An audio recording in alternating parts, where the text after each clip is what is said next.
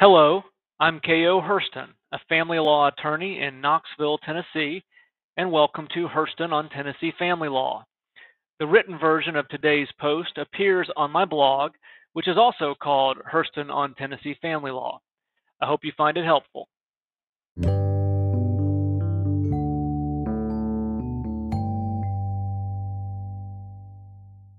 This article by David Marchese in the New York Times may be of interest. Dr. Becky doesn't think the goal of parenting is to make your kid happy. Every generation, sometimes building on and sometimes rejecting what came before, develops its own ideas about parenting. For many millennials, the clinical psychologist Becky Kennedy, aka Dr. Becky, is the person whom they trust to deliver those ideas.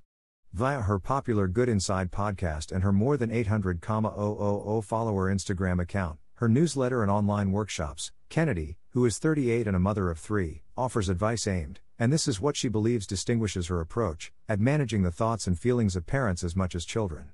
Millennial parents are more aware of things within themselves that don't feel good, places that feel empty that they want to feel sturdier, says Kennedy, who is currently working on a book, also called Good Inside, set to be published by Harper Wave next year. These are parents dedicated to raising kids who feel solid and confident while also trying to heal themselves. There's evidence to suggest that parents are now spending more time doing things like playing with and reading to their kids than previous generations of parents did. I assume that consequently they're spending more time thinking about how to be a good parent. But at the same time there's evidence suggesting that kids are increasingly unhappy. What might that say about the limits of parental influence? Well, our kids live in a world of immediate gratification. The internet, the iPads, the ease of everything. Because there are so many ways right now to get around frustration, you have to be mindful to raise kids who learn how to tolerate it. But what would cultivate happiness? The work, the intention, the frustration, the failure. That used to be the pathway to happiness. Maybe we're spending more time with our kids, but the ease of things makes it harder to build pathways that lead to longer-term happiness. Is happiness the goal of parenting? No. Anybody who had a childhood in which happiness was the goal would be predestined for a lifetime of anxiety. Life is full of distress.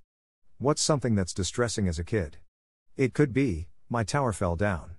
If happiness were the goal, then my behavior would be, look, we fixed your tower, it's fine. What would I be wiring into my child by doing that?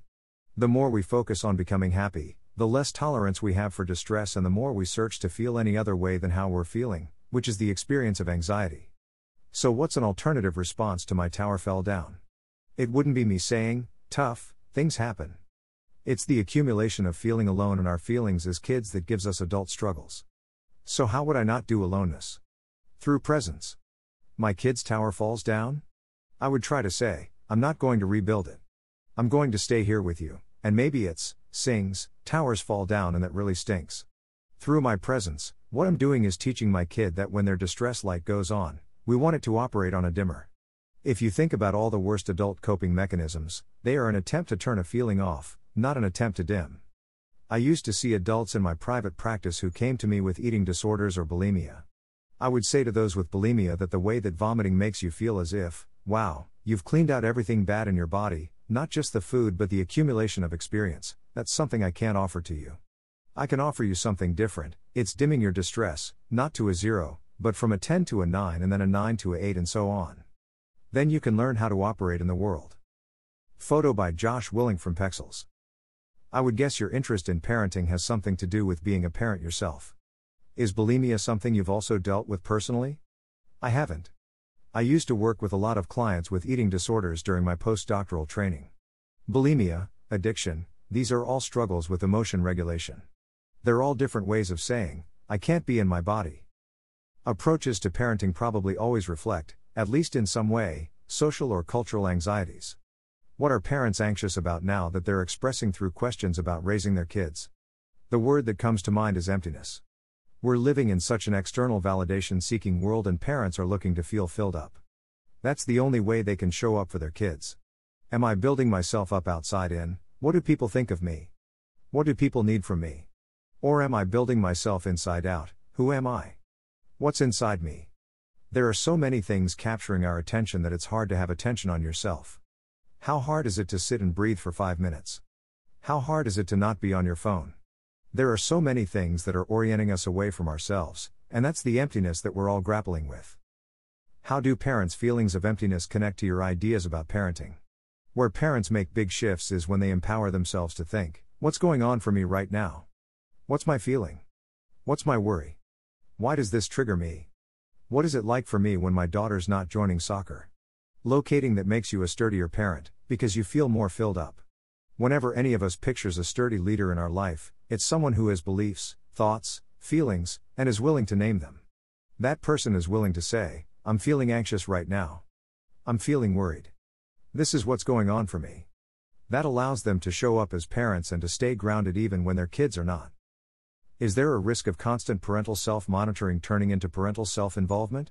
You have to take it that step further. What does it bring up for me when my kid is having a tantrum? Oh, I picture my mom being like, you have a spoiled kid. Now that I know that, can I use that information to change? My hope is that self-reflection in parenting is the thing that allows for change. There's no shortage of places for people to look for parenting advice. What's the thing that you're delivering that wasn't there before? I think people feel that we have equal respect and empathy for parent and child. We've often been presented models of parenting in which it's all about the kid's feelings, and you feel depleted. Or it's behavior training. I was trained that way initially. After my PhD program, I did a very robust parenting program that was all about rewards and punishments and ignoring and timeouts. Nobody feels good giving a sticker chart. Nobody feels good sending kids to a timeout. How often do we do things to our kids and forget the parallel with ourselves? If my husband was like, you have a listening problem, you're not going to get your iPad for a week, I'd be like, no, you have a problem. Yet we do that to our kids all the time. We take things away to punish, to reinforce. That doesn't feel right. It's probably safe to say that parents who are regular consumers of parenting advice are a relatively affluent bunch. What should well-off parents know about how money can screw up kids? I have a private practice in Manhattan, see a lot of affluent clients. People say to me, how do I not have an entitled kid? But entitlement, what does that mean?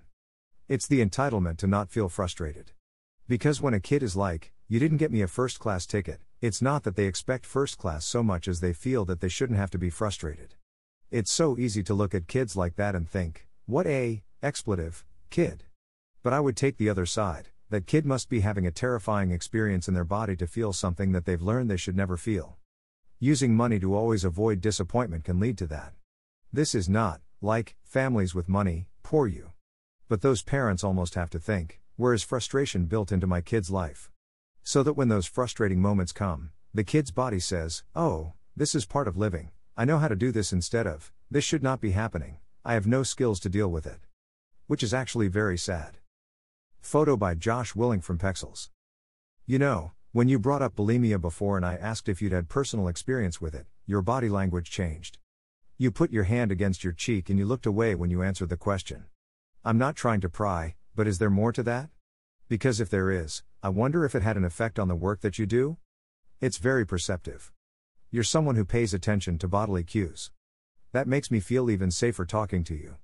So, I did have an eating disorder when I was in high school. Anorexia. That was something that took me into my second experience with therapy. I was a very fearful kid. Early on I was terrified of separation, of sleep. I used to worry someone would kidnap me. So I had a round of therapy then. But my senior year of high school, I tore my ACL before my gymnastics season and my soccer season, and I ended up missing both. My whole world was turned upside down. So right before college, my separation struggles and those struggles came out in that way. Anorexia is a brilliant set of symptoms to kind of say to your parents, I need to be my own person. I don't want what you have to offer me without ever having to actually say it. I feel lucky that my parents caught it early and were like, we need help. Then I had a really positive experience in therapy. So, yeah, when you asked about bulimia, it brought up those memories, because it's a cousin of anorexia. So your experience with therapy back then moved you toward considering it as a career? I had always been curious about people. I love asking questions. I love getting to know people. But my experience in therapy was so positive. It changed the course of my life. To get back to parenting, is there something maybe crazy making about the idea that we could always be improving as parents? It almost reminds me of something like wellness, where you can get on the hamster wheel of self-improvement and never get off. Does the goal of constant parental self-reflection run at all counter to the idea, which I'm taking from D.W. Winnicott, that if you provide your kids with love and support and a comforting space and safety, it'll probably be good enough. There's definitely something to that idea. We all need to be self-aware enough to ask, where do I fall on that scale?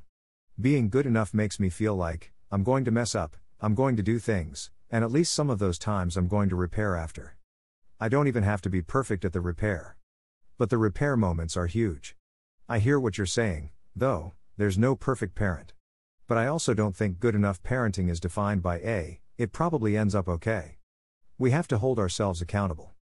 On some level, aside from experts like yourself, we parents are all just kind of winging it, right? Don't label me as an expert. That's an anti-learning term. What I can say is, our kids are the most unique human beings. There has never been anyone like them. I don't know if you've read Andrew Solomon's Far from the Tree. His opening page is something I show to parents: there's no such thing as reproduction. Parenting is being forever cast into a relationship with a stranger. Does anyone know how to be in a permanent relationship with a stranger whom they're supposed to love and nourish? So, sure, everyone is just winging it, but they're also looking to feel believed and supported and not alone. Source: Dr. Becky doesn't think the goal of parenting is to make your kid happy. The New York Times, November 15, 2021. If you found this helpful, please share it using the buttons below.